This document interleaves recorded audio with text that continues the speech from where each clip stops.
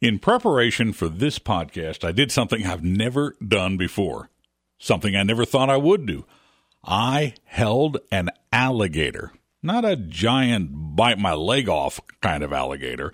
It was about 3 feet long from nose to tail. His snout was banded closed, and yes, I was a little hesitant to do it. And how did this come to be? Well, I went to visit the Arkansas Alligator Farm and Petting Zoo right here in Hot Springs. Then, by the way, I gave the alligator right back.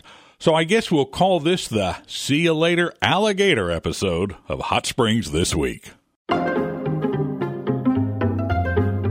Hot Springs This Week. A look at things to do and people to meet in Hot Springs, America's first resort. Hello, and welcome to Hot Springs This Week. I'm Neil Gladner, and in every episode of this podcast, we try to talk to someone who helps make Hot Springs an interesting place to live or visit. Thanks for listening and sharing this podcast with your friends. I appreciate your help in the way this podcast is growing. We now have listeners in 30 states and 4 countries outside the U.S. There are plenty of fun things to do as we get into the holiday season here in Hot Springs. Jen Bailey and I will run those things down for you a little later in this episode. But first, let's meet a man who shares his most unusual pet collection with anyone who wants to come to his business. Alligator, alligator, swimming in the stream. Alligator, alligator, what makes you so mean? Jamie Bridges is the 3rd-generation operator of the Arkansas Alligator Farm and Petting Zoo, a family business here in Hot Springs. If you visit, you'll find more than just alligators. They also have soft, furry rabbits. You'll find peacocks and wolves, and no, they don't keep the rabbits anywhere near the alligators, nor do they keep the peacocks all that close to the wolves. Again, it's a fascinating place, and there's no question the draw is the alligators. So please meet Jamie Bridges. Jamie, the Alligator Farm and Petting Zoo is a family operation, and I want to get into the history a little bit, but first, lay out what's here. Let's obviously start with alligators because that gets the most attention. Tell me about your alligators. We have exactly right now 134 alligators because I just did a count for the Game and Fish. I have to give them a report every month. And of those gators, we probably have about 20 that are probably 12 to 18 inches long. Then our next pond's probably got them from about 2 foot to 3.5 foot. We've got about 13 in there. And then we go on up. We go up to the size of a little over 10 foot. And we have 5 different ponds they're in because you do have to put gators in pond by sizes. Because if it's the summertime and it's hot and they're hungry and there's a little gator by a big gator, there will be no more little gators because they will eat their own when they're hungry. So we do have to keep them in pen by their sizes. But really, the alligators are the big thing that bring people here, but we have a lot of other animals also. I was surprised. I didn't know that alligators hibernated. Well, you were kind enough to take me on a tour, and their eyes are open, but they're going into hibernation? Hibernation isn't a complete deep sleep. Their body temperature drops. When their body temperature drops, that's what cold-blooded means. They're cold-blooded. It drops to the temperature of the environment. Their metabolism slows down, heart rate slows down, and they go in a state of hibernation. Now, during that state, they're not asleep, but their heart rate slows down so much. In the wild, they hibernate in the water. They wallow out holes up in mud banks. They call them gator holes. There may be 5 or 6 gators in a gator hole. And they'll just stay down in that water when it's cold. Because if you've been outside before and say it's 25 degrees, you stick your hand in the water somewhere, it feels warm to you because the water's probably 40, 45. So that's where they'll hibernate when it's cold. They'll stay in that gator hole for hours. Nobody knows how long they can hold their breath. They just stick their nose up, alligator hole, get some air, go right back down. I've seen pictures, I wish I had it with me, of gators where they're hibernating. It got so cold, the water froze over. The gators have their nose stuck out of the ice. The ice is frozen around their nose, and they just stay like that, breathing when they need to.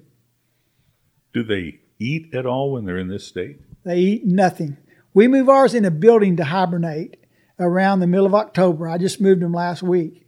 And during that time, they will eat nothing. They quit eating about 2 weeks ago here. Now, they won't start eating again until May. I move them out like the middle of April, depending on the weather. It all has to do with temperature. When it starts warming up in April, I open those double doors back there. And if they start piling up at the gate, I know they want to go out. So I just leave them in until they start piling up at the gate. Then we drag them out. When they're eating, what do you feed them? We feed them chicken primarily, but they do get some fish because I like to fish a lot. and a fish called a jackfish or pickerel that really aren't good to eat. I can catch a lot of them sometime, and I'll feed them. But other than that, they get chicken. But we do have vitamin we put on their chicken. And we also have some gator pellets, we call them, that we feed them that's very good for them. What's the lifespan of a gator? Here, a gator to live 60 years is a long time.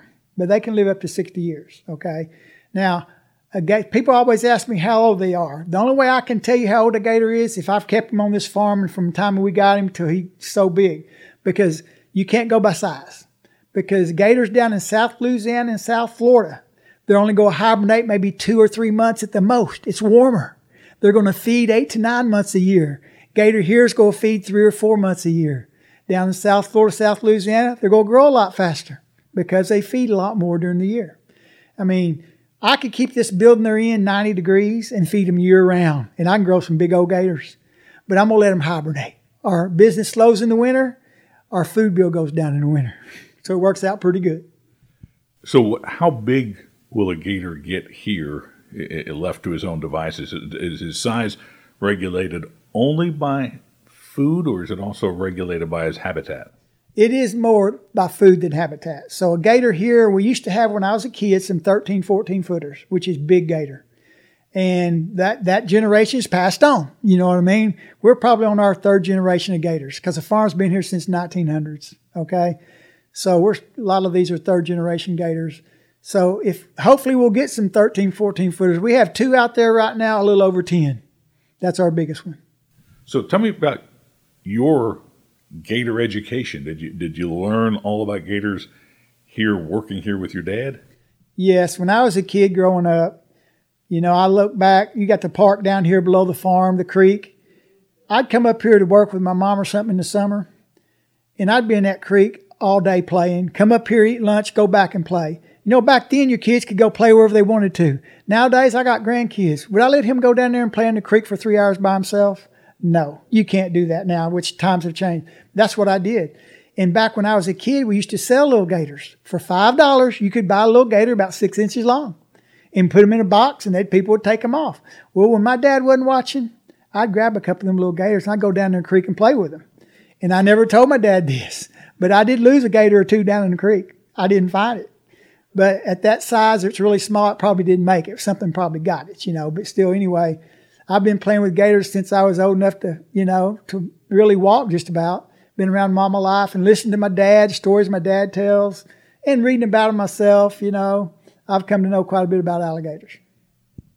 Gotta ask, ever been bitten? I've been nicked several times, bitten once, pretty good. I got bit on my arm. I got 36 stitches in my arm. I was very lucky. It happened 11 years ago. I was feeding the big gators in the big pond. About a 9-foot gator was looking up at the guy feeding on the dock. When I do a feed show in the summertime when it's hot, they get in a feeding frenzy. And I have one guy feeding off the dock. And I get out there and feed by hand. It keeps a few of them off of me. Well, I was going back to the dock to get some more chicken to feed. And the gator was looking up at the guy feeding at the dock. But there's a piece of chicken on the ground by his left front foot. A little boy said, "Hey, you dropped a piece of chicken there." And the chicken was by the gator's left front foot. The gator's looking up on the dock to the guy to feed him up from the dock. So I'm going to reach down and get it. I've done it before. I've done it. I'm reaching down to get the chicken. I'm watching the gator so much, I missed the chicken. Okay? If he'd have swung at me then, I was ready. But when I missed the chicken, he didn't move. Guess what I thought? He's not watching me. He's not paying me no attention. So I go back to get the chicken. I take my eyes off of him. As soon as I touched the chicken, he swung, grabbed my arm. Felt like somebody slammed my arm in a car door with teeth. And I knew what he's going to do. When a gator grabs something too big to swallow, they do the death roll. They spin and rip. Gators don't chew food, they swallow it whole. Their teeth are used for grabbing and ripping. So as he grabbed my arm, I didn't know how good he had me, so I lifted him up about 2 feet. It's called adrenaline. I took my right arm and I tried to hug him to keep him from spinning. As I was trying to grab him, he spun, and thank goodness he only had me with the front of his mouth. His teeth ripped through my arm. I got 36 stitches and nerve damage done in my arm because my hand's numb now. I don't feel anything in it, but it does work. I was very lucky. So that's the worst I've been bit. And a guy happened to video that on his cell phone because I'm going to the truck. My brother Jerry out there that's working today with me, he helps me to the truck because by the time I got down here, the adrenaline wore off and I was getting wobbly. Yeah. And as he's helping me to the truck, a guy walks up and sticks a phone in my face and said, "Hey, I got that on video." And at the time I couldn't talk real good. I said, send me a copy, and that's all I said. And I forgot about it. 2 months later, I done forgot about it. I get a DVD in the mail that says alligator accident. So I can't wait to stick it in there and watch it. And I watched it. It showed me feeding them, showed me getting bit. And anyway, Animal Planet found out about it. They called me, wanted to put me on TV. So they came and interviewed me. I gave them a copy of the tape. But before they could put it on, they had to get permission from the guy that videoed it. So I gave him his number. They gave me $300, okay? My doctor bill was $700, so I didn't make no money. But anyway, I gave him the number to the guy that videoed it. They call him. They're talking back and forth, but I can't hear what they're saying. I don't know what they're talking about. Finally, he goes, he wants to talk to you. So I get on the phone. I said, hey. He goes, well, you go be on TV. I said, well, thanks. He said, what'd they pay you? I said, they gave me $300. He goes, that's what they offered me. I got them up to $1,000. I said, well, I didn't know you're supposed to negotiate. Anyway, the guy that videoed it got $1,000. I got $300. And the doctor bill. And the doctor bill, so I didn't make any money. But anyway, that's the worst I've been bit. I've been nicked several times. That's the only time I've been really grabbed. But my dad has a similar story. He got bit when he was in about 45, and one bit his hand. He had to rip his mouth through his hand and got 30 stitches in his hand. But in his bite, 2 weeks later, he had to go back, and they had to lance it and clean it out again because it got infected. They didn't clean it good. And I told him that story when I went to the doctor, to the emergency room. So they gave shots all in my arm, and they scrubbed it like a washboard. But they did a good job because I didn't have to go back. Jamie, what I got to ask, your dad had been bit. What made you decide you wanted to follow in the family footsteps and do this? I've been feeding him since I was in college. I just made a mistake, let my guard down. I let my guard down a little bit. And it happens. When you've been around something all your life, you lose a little respect, After I got bit, I'll show you a video of me getting bit. You'll see the docks we fed on. They weren't very big. After I got bit, I made bigger and better docks. So it did revamp me a little bit. And probably didn't pick up chicken that you dropped. That's right. I just let them pick it up because they will eventually get it if I leave it there. How much do you have to feed a gator? How many in pounds of chicken? How much do they eat a day? Well, it's not a day. We feed on Thursday, Saturday, Sunday at 12 noon here. We do 3 feedings a week. And people know that, and we get a big crowd here for a feed day. But what we'll do, July and August, when it's really hot, I'm feeding them probably about 250 pounds a week. That's in 3 feedings. So I'll feed about 90 pounds a day. Amongst all the gators? Amongst all the gators, yes. Now, that's the gators outside. We've got 134, and we've got probably about 40 inside. Those are separate. So I'm going to say that leaves us about 94 outside that we feed that much chicken to. And then what's the growth ratio? In other words, from when you get them small, how long before they're 6 or 8 feet?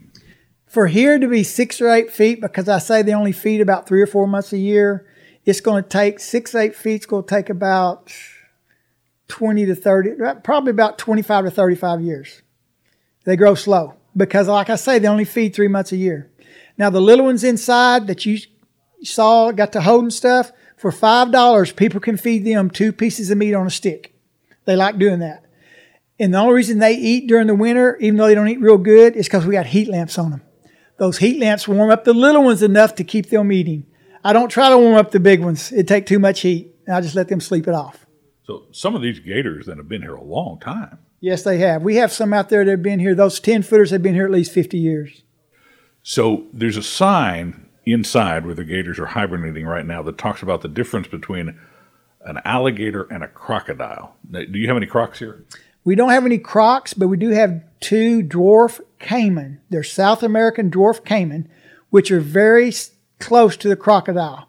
Their snout's more pointed. That's how you can tell the difference between an alligator and a crocodile. Their nose. An alligator's mouth is rounded. A croc's mouth is pointed. A croc has more teeth, and when they bite down, they're sticking out in all directions. A croc has about 3,000 pounds of force to bite down. A gator has about 2,000 pounds of force to bite down. And a croc, I couldn't go in there and feed like I do gators. Crocs are meaner, badder. They're just aggressive. And you can't get in there and walk around them like you can gators and so forth. They just have a bad attitude. So gators here live their entire life here then, from the time you get them. We're like a sanctuary for gators, and we do get some from the Game and Fish periodically if they get from somebody that's not supposed to have it. Just like the 2 dwarf caiman we have, we got those from the Game and Fish. They asked if I'd take them because they get confiscated from somebody that wasn't supposed to have them. So when you take on a new species, do you have to educate yourself on that species? Yes, I do. I mean, like we've got these. We've even put up on the wall out here, we've got a sign for South American dwarf caiman that people can read about them. When we got those, we read up on it. My wife says, we need to put that up. So we put it up on the wall because we try to be an educational facility too for people. So Jamie, how often does it happen where Game and Fish calls you and say, hey, we found somebody who's got some gators they shouldn't have, will you take them? Is that a regular occurrence? I'd say it averages to about once every year and a half that we'll get some from them. And sometimes maybe sooner than that, but sometimes maybe a little longer. I had to start with the gators, but let's go back to the history. This started, your great-grandfather bought it from someone? My great-grandfather bought it from someone in 1947. He passed away when I was 3, so I didn't really know him. But then in 1965, my dad got it from his mother. And my dad passed away 3 years ago, and he left it to me, my brother, and my sister. Well, since I live in town, me and my wife run it. My wife, Susie, and myself run it. I take care of most of the animals. She takes care of all the paperwork and all that. Without her, I couldn't do it. But then I have a brother named Jerry Bridges that lives in Cabot that comes up and works anywhere from 3 to 4 days a week. He's got a houseboat on Lake Ouachita where he'll stay when he comes up here. Then my sister lives in Mountain Home. She owns her own business. And she just says, give me the dividend check at the end of the year. I'm fine. And but her son just started working for us here recently. So it's a family affair. Like you can see, everybody up here is kin. I do have one full-time employee that's not family. Then I hire 2 or 3 people in the summer, some high school kids usually to help us out. So when you're busy, especially on feeding days, how many people will come through on an average day? I mean, you've been here so long, you got a pretty iconic place here. It is. We get in the summertime, we'll get anywhere from 400 to 700 people come through here on a feed day. We have a good feed day. We can have 400 to 700 people. I mean, it's a good business, a little extra money to add to your retirement. And we all love animals. And if you don't love animals, you don't want to work here. And that's the first thing I do when I talk to kids.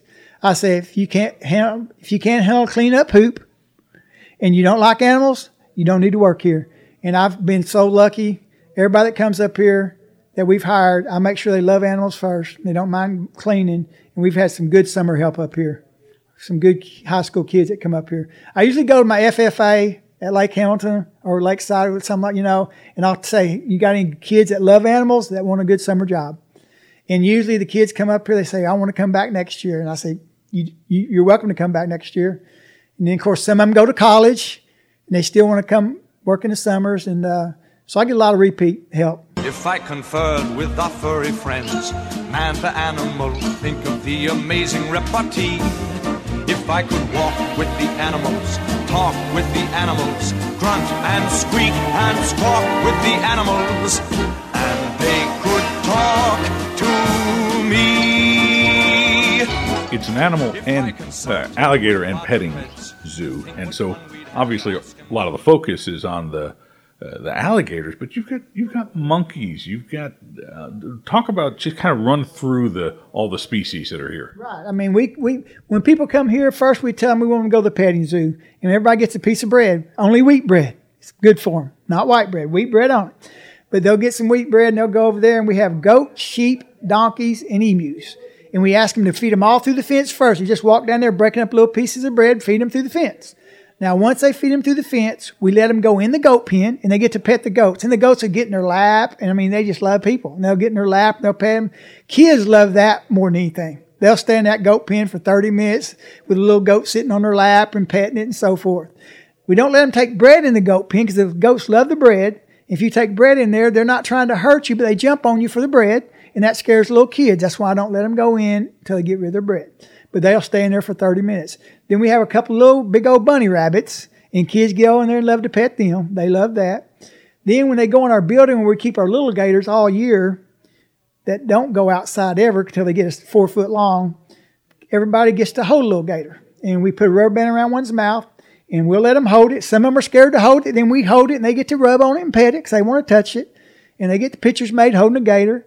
Then for $5 extra, they can feed a little gator, hot dog on a stick, we call it. We cut off a little piece of hot dog, put it on a stick, and they get to hold over there. In the summertime, when it's hot, they'll jump up and grab it. Right now, you got to put it by their nose and they'll grab it because they're not as active. But kids love doing that too. Then, of course, we have monkeys, lemurs, vervets. We have some land turtles that kids can pet. They're very friendly. Have a timber wolf and an Arctic wolf that if they like you, they like you. They like me and my brother and our workers, but I can't let other people go in there because sometimes, you just can't take a chance. And we have a mountain lion named Tio. She's about 11 years old.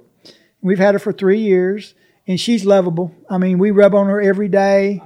I saw you go in that pen and play with her a little bit, and I mean, she's like with you at least, she's like a giant house cat, and I mean giant. She's a big old house cat. You're right. That's what she's like, and we have contact with our animals every day. Like our monkeys too, we go in there, we give them treats every day. They know us and this and that, and we rub on the ones that want to be rubbed on. The vervets are a little standoffish. They take the food from you, but if some animals are like this. They think you're putting your hands on them. They think you're going to grab them, and they'll get scared. So we let them know. The other 2 monkeys we have, we can pet on and do all that too. But we have interaction with our animals every day. Then we have people, I take all these animals for granted. I've been around them all my life. But it's hard to believe nowadays how many kids have never seen all this. Never got to pet a goat, never got to feed anything.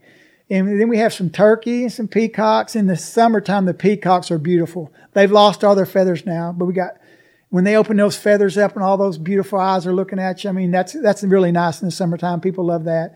And you hear the turkey strutting over there.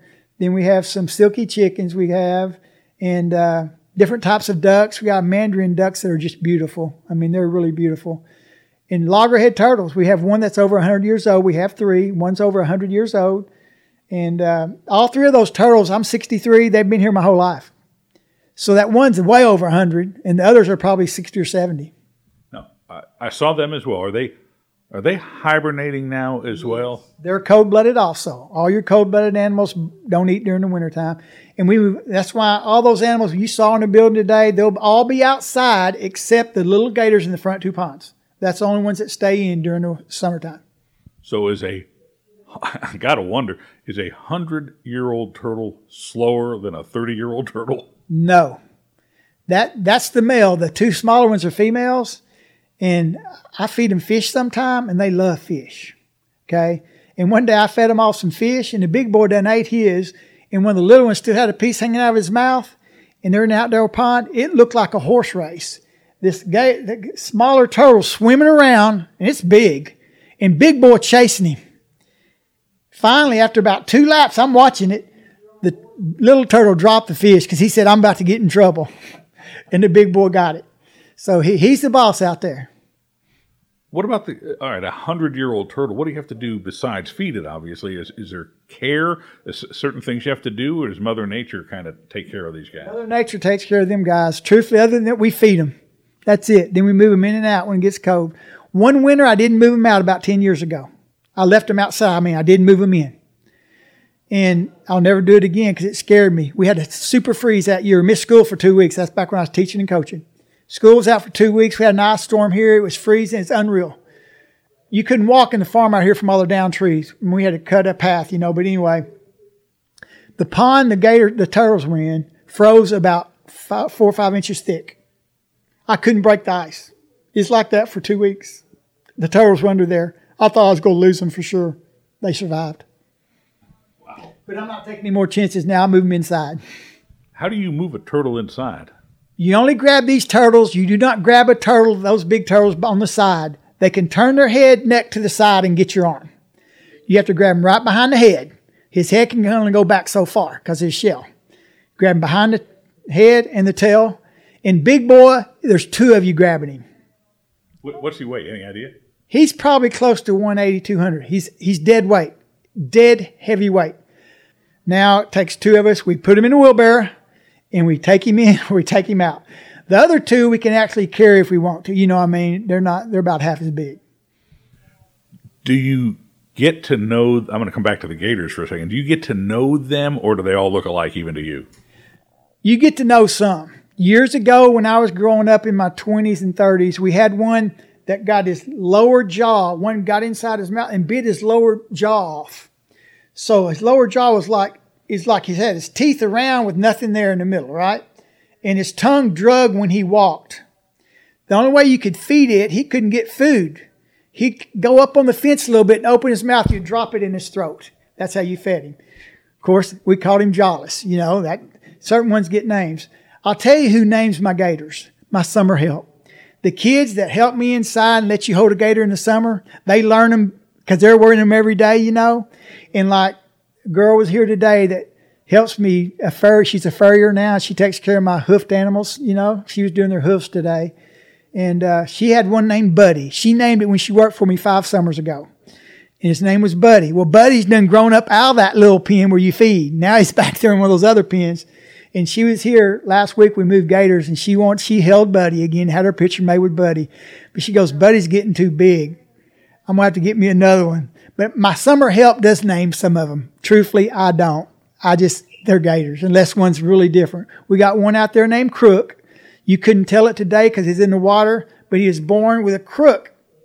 It's like he can't bend his neck. I didn't think he'd ever make it. I guess where I'm going with that, do gators have personalities, or are they all pretty much the same? They're not all the same. Some are more aggressive than others. They really are. I mean, I've got one in the big pond. I call him Yellow because he's a little lighter in color, a little yellowish, and I've got to know where he's at.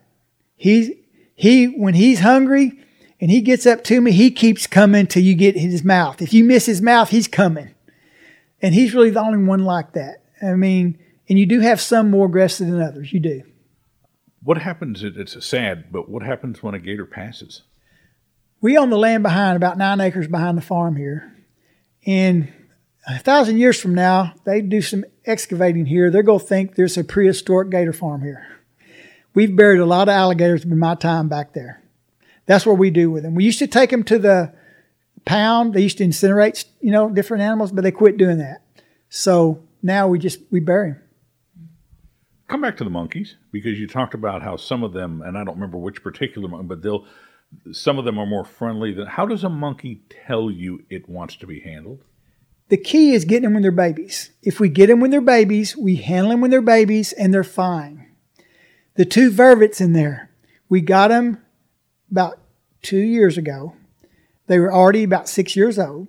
They didn't know us from Adam. They've tamed down a lot, but they're never going to let us touch them and pet them, okay?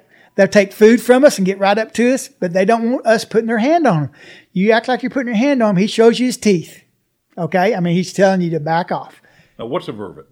Vervet is a type of monkey, and they just... they originated, I can't remember right now where they originated from. It's a vervet. It's just a different type of monkey. Just like we have a Guinan. Missy's a Guinan by herself over there. She wants you to rub her. We rub on her every day. And if we had more time, she would sit there and let you rub on her 8 hours. She loves it. Then the ringtail lemur, these 2 had mates, but they're both about 30-something years old, and their mates have passed away. And you just can't go get another monkey and bring it in there that's young and feisty because they may kill it. So you got to, we have to deal with it like it is. Just have one by itself. I don't like having animals by themselves, but their mates passed away. The ringtail lemur, she likes for us, you can get right next to her and just slowly rub on her. And she's getting better and better. Before long, we'll be able to hold her. The female that likes to be rubbed, will she climb on you? If you walk in there, will she jump up on your shoulder or something like that? Not so much of that, but she's going to come get right next to you. She won't jump on you, but she's going to just come right next to you and just lean her head, saying, "You go pet me, aren't you?"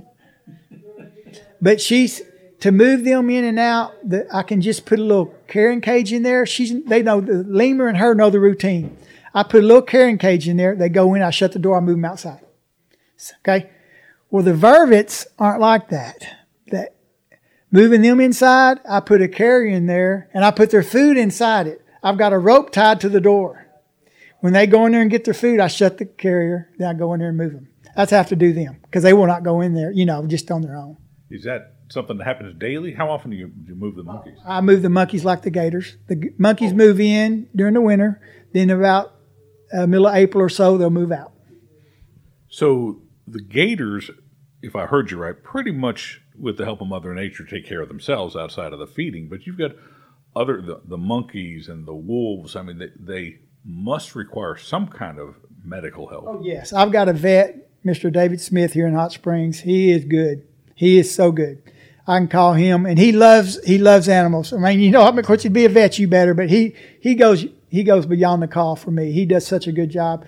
Just like I had a gator in the big pond last year. The biggest one in there grabbed another one that was about 9 foot long, grabbed his front leg, spun and ripped it off, his front. Well, it's bleeding like crazy, about at the elbows where he ripped it off, okay, at the elbow, the joint. And he's bleeding like crazy. I called Dave. I said, Dave, I got a gator up here, got an arm bit off. He says, you want me to try to sew it up? I said, yeah. He said, okay, I'll be up here after work today. So I get it. We move it in the building, you know, and I get it down and tape his mouth up shut. We got him on the table, holding him down, and he gives him a shot, puts him out. He goes in there and he cut it off clean. Then he pulled the skin over, sewed it all back up. And this was when they were outside. We left him inside till he healed. I thought he was dead. I did. I told my wife, I said, man, the gator didn't make it that we did surgery on. Because I went back there and I was looking at him, you know. But I didn't realize it took him so long to come out of that anesthesia. Okay? Well, then my wife's brother was here with me one day working. We had him working some for us. And we're in there, we're moving it to go bury it. And I grabbed it by the tail and I'm trying to pull it. He goes, Andy was his name. Andy said, Jamie, I don't think he's dead. I said, yeah, he's dead. His eyes are blinking. I go, what? About that time, I notice he's blinking his eyes. An hour later, I go back in there and I'm going to try. Oh, he's chomping at the bits. He's done fired up now. We couldn't hardly get him out of there. He's trying to attack us. You know, finally we got him out and put him in there, but he's still out there now. What's the difference in reactions between children and their parents when they see alligators? A lot of kids love gators nowadays. I guess from the gator shows you see on TV, you know.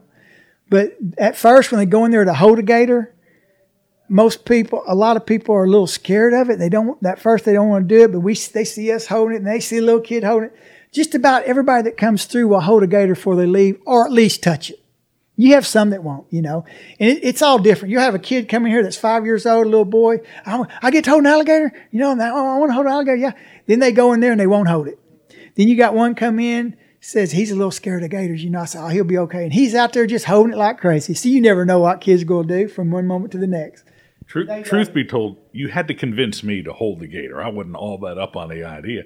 So but once I was surprised at how dry it was. I guess I kind of thought he would have a slimier or more wet body, but he didn't. No, they really feel good, especially when you're holding the belly and the sides. Yeah. And the side and the belly is what they use to make billfolds and boots and all that out of. The back they don't use; it's too rough. I mean, in farms down in Louisiana, they raise them in hothouses like you raise chickens. That's where we have all our little alligator heads. We sell alligator paws, alligator everything we sell in there. We get from them. We don't do that with ours. But they don't waste anything. Whatever they can't sell, or the meat or the hide, they ground up and feed to the gators. I mean, they literally waste nothing. And they raise them in hothouses like you raise chickens for their meat and their hides. Now, the big gator heads we got for sale out there, we got some out there, the big gator heads for sale.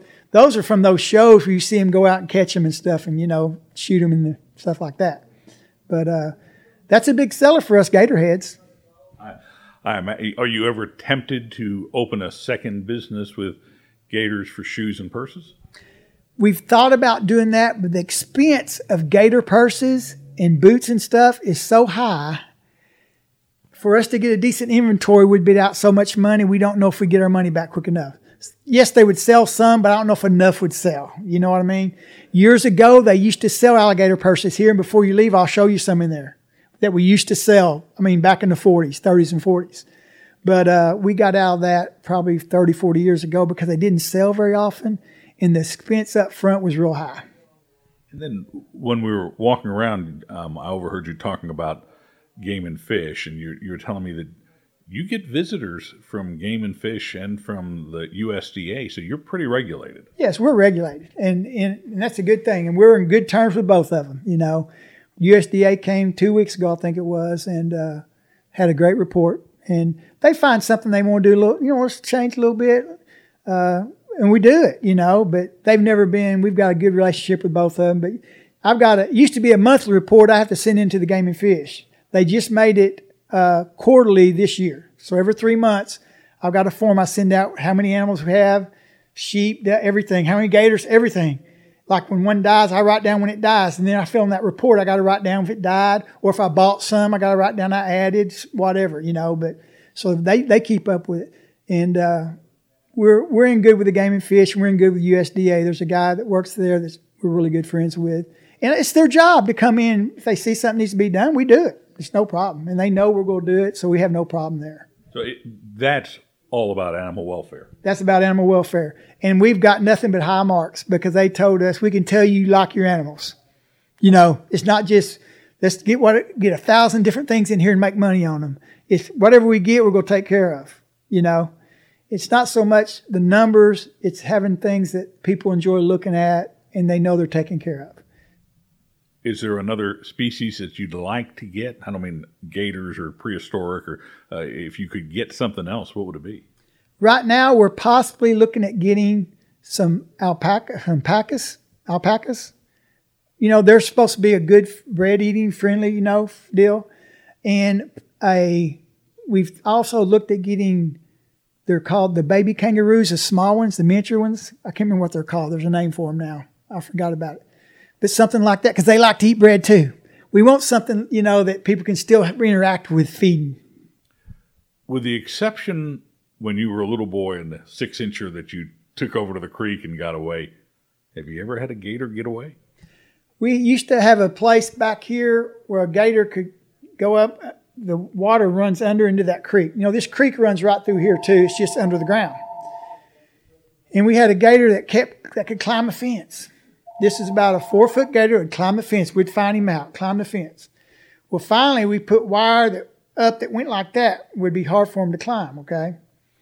We got out again. Well, we get a call from a guy that was brush hogging up here. Bush hogging? Is it brush hogging? How do you say it? Anyway, he's cutting some field up here. And he said, I think I found one of your gators. I said, what do you mean? I said, I cut its head off. It's in the field. Anyway, it's that 6-foot gator. Then one time at 2 a.m, of course, the police here have our phone number in case something goes on up here, right? It's 2 a.m. I get my phone rings. I answer it. This is the police. We're up here at the gator farm in the front. You got a gator out. About a 3-foot gator's in front of the farm. Anyway, there's this hole we found where they were getting out. And this was the climber. This is before the climber got killed, okay? So we come up here. It's sort of funny. There's 2 police cars with the lights on this gator about 2.5 foot long. Got lights on it. Well, my wife, I go up there. My wife's been around gators too since we've been married, and she's good around them. She goes up there and grabs its tail. You grab its tail and run your head up his head. And before she could run its head up his head, it swung around and got her foot, bit her.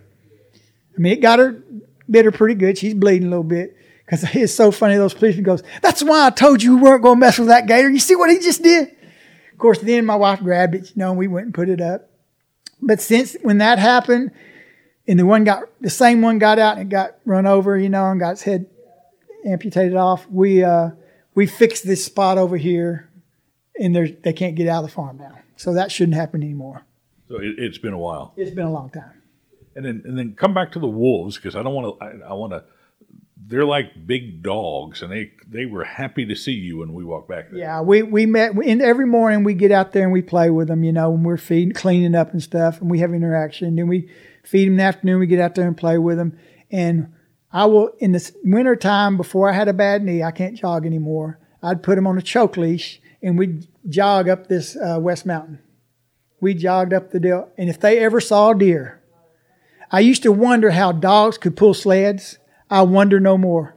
Because once I took them out, we on the field back here, we were up in the field just taking them out for a walk, and a deer was out in the field that started going across the field, and I'm buried up, and they're dragging me to the choke chain finally, just for their protection.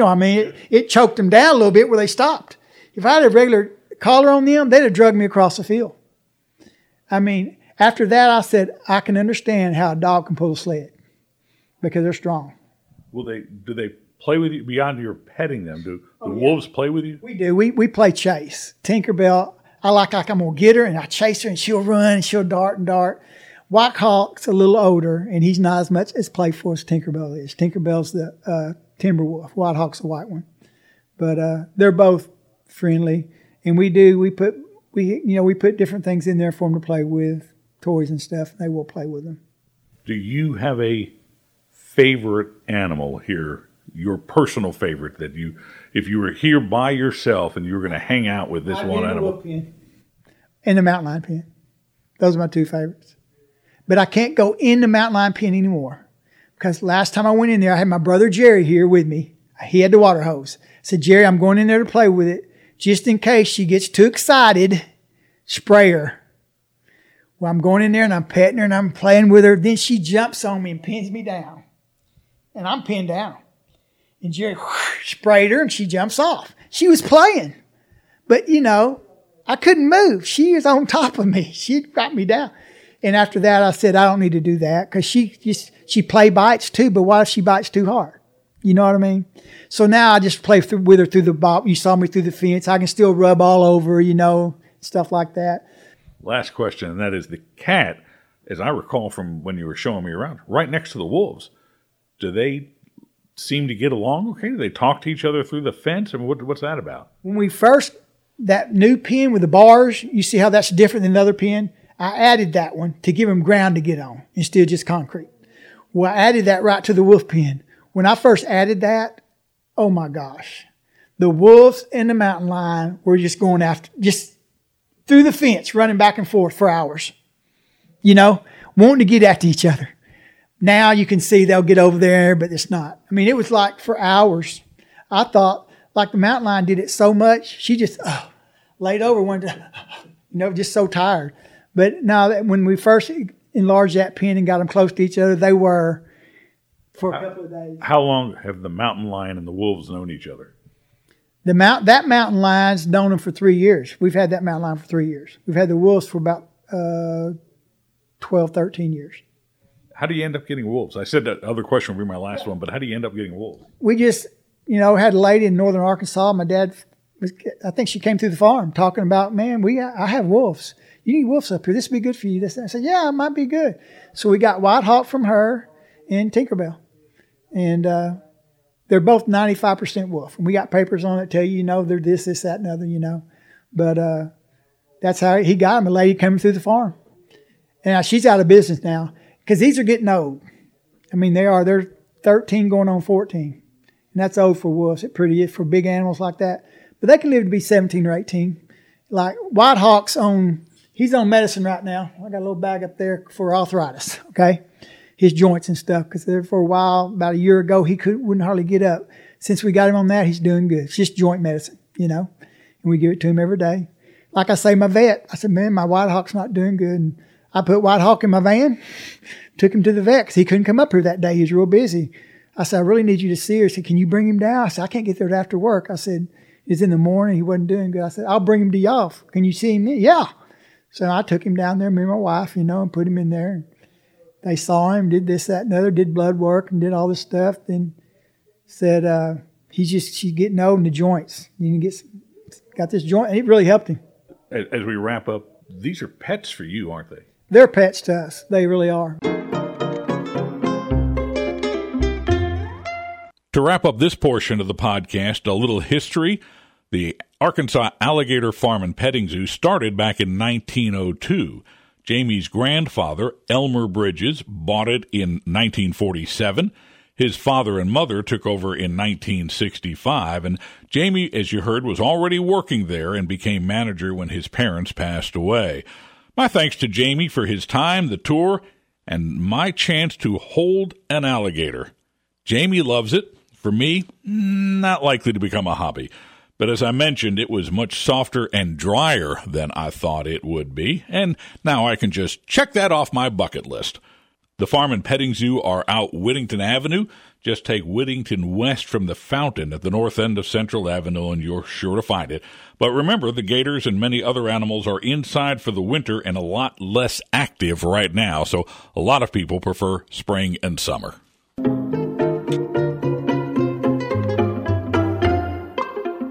Well, pleased to be here with my colleague from down the hall from 105.9 KLAZ, I'm with Jennifer Bailey. Hi, Jennifer. Hey, howdy doody. This is the time we reach the use-by date of our podcast. So we're going to talk about some things that are coming up over the next month or so. So if you're listening to this podcast from December on, you can go ahead and forward to your next podcast because all of this material will be dated by December. It's like time travel. Exactly. Mm-hmm. Well, not exactly. Kind of. You may remember, Jennifer, from our previous podcast, the story of Mrs. Verna Garvin out of Garvin Gardens. Well, she's portrayed in character by Susan Harper, who was the one on the podcast as Mrs. Garvin. On November 12th, 3 o'clock, you can enjoy a traditional tea with Susan, a.k.a. Mrs. Garvin, at the Gardens. It includes a walking tour. Call Garvin Gardens for more information. On November 15th through the 17th, the new Good Run Mountain Bike Festival will be at the Northwoods. Combines an expo with a group ride through downtown and the annual Attila the Hun mountain bike race. So, you ask, who is Good Run? Who is Good Run? A good one. Good Run is a Germanic heroic legend, a warrior, a Viking, wife to Attila the Hun, and later defeater of the Huns. Attila probably shouldn't have ticked her off. More information by calling Tracy Berry at 501-321-2027. Guessing when she told him to vacuum, he vacuumed. Just guessing. I wonder if she called him sugar or maybe Hun. Ugh. Hey, Hun. Maybe that's where you got the nickname. Could very well be. You don't know. I don't. Also on the 16th, the Spa Running Festival. Runners and walkers of all levels and ages are welcome. There's a 5K and a 10K. The 5K is a fast 5 with a flat course. Information at, and this is all one word, sparunningfestival.com. Hashtag, once again, not for me. Hashtag, not going to happen. Also, November 15th and 16th, be at the Convention Center if you are a lover of classic cars. It's a classic car auction open to the public, and you can buy or sell. There's more information online, and this is all one word as well. It's the letter J, markclassicauctions.com. Mark is spelled with a K, so jmarkclassicauctions.com. $10 to get in. Everything from muscle cars to antiques to street rods, trucks, all sorts of great things to see if you love old classic cars. Fun. Now, here's something else fun. A great tasting event. Thursday, November 21st, it's the 20th annual Taste of the Holidays at Mid-America Museum. Now, this is a fundraiser for them with food and beverages from all over town. One of my favorite events of the year, mainly because it involves a ton of food and drinks. Tickets are only $85 in advance. Hot Springs Bathhouse Dinner Theater always has a variety of shows, but with the holidays approaching, let us put a couple of specific shows up on your radar. They'll do the Home for the Holidays musical special that they do, and on other nights, another holiday favorite, A Christmas Carol. That's the Dickens thing. You know, who was the little kid in that? Was it Timmy? I think that's right. Was it Timmy? Oh, yeah, it was Tiny Tim. Yes. Okay. Anyway, if you want tickets, more information, just call the Hot Springs Bathhouse Theater for reservations and ticket prices. And this should definitely be on your holiday don't miss list, especially if you have friends or family coming to town. Starting November 23rd, they start the holiday lights at Garvin Gardens.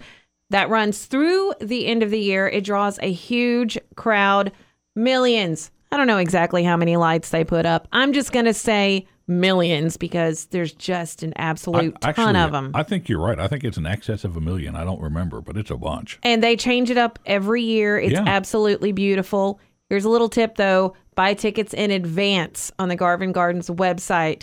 You'll thank us. They do sell out. Do you like chili? Love chili. Monday, November 25th, the annual Downtown Chili Cook-Off, named for longtime downtown businessman and advocate Tom Daniel. It's only $5. You can sample chili from over 30 competitors. By the way, U.S. Stations has a team in the chili cook-off this year. This is a BYOT event. BYOT? Bring your own Tums. Perfection. Thanks, I'm on Jen. it. So that's a wrap on this episode of Hot Springs This Week. Let me thank a few people. I want to thank you for listening, of course. I want to thank Jennifer Bailey, my colleague from down the hall at 105.9 KLAZ. And I want to thank everyone at the Alligator Farm and Petting Zoo here in Hot Springs. It really is something to see. Who'd have thought there are that many alligators? By the way, if the alligator farm sounds familiar from a previous episode, you'll remember our baseball episode where they told us about Babe Ruth's 500-foot home run. That was back during spring training, and it's in a previous episode you can go back and find. How do they know it? Well, they know where the home plate is, and they were able to measure to one of the ponds in the alligator farm because that's where the home run landed. So that ties this episode to our baseball episode. Again, thanks for listening. You can follow us on Twitter at HS This Week, on Facebook. Love to hear from you with your suggestions for future guests, your comments, your reviews. I hope that you'll subscribe to this podcast and share it with a friend. In the meantime, I hope you enjoy any time you get to spend here in Hot Springs. Hot Springs This Week is a presentation of KZNG Talk Radio, right here in America's First Resort.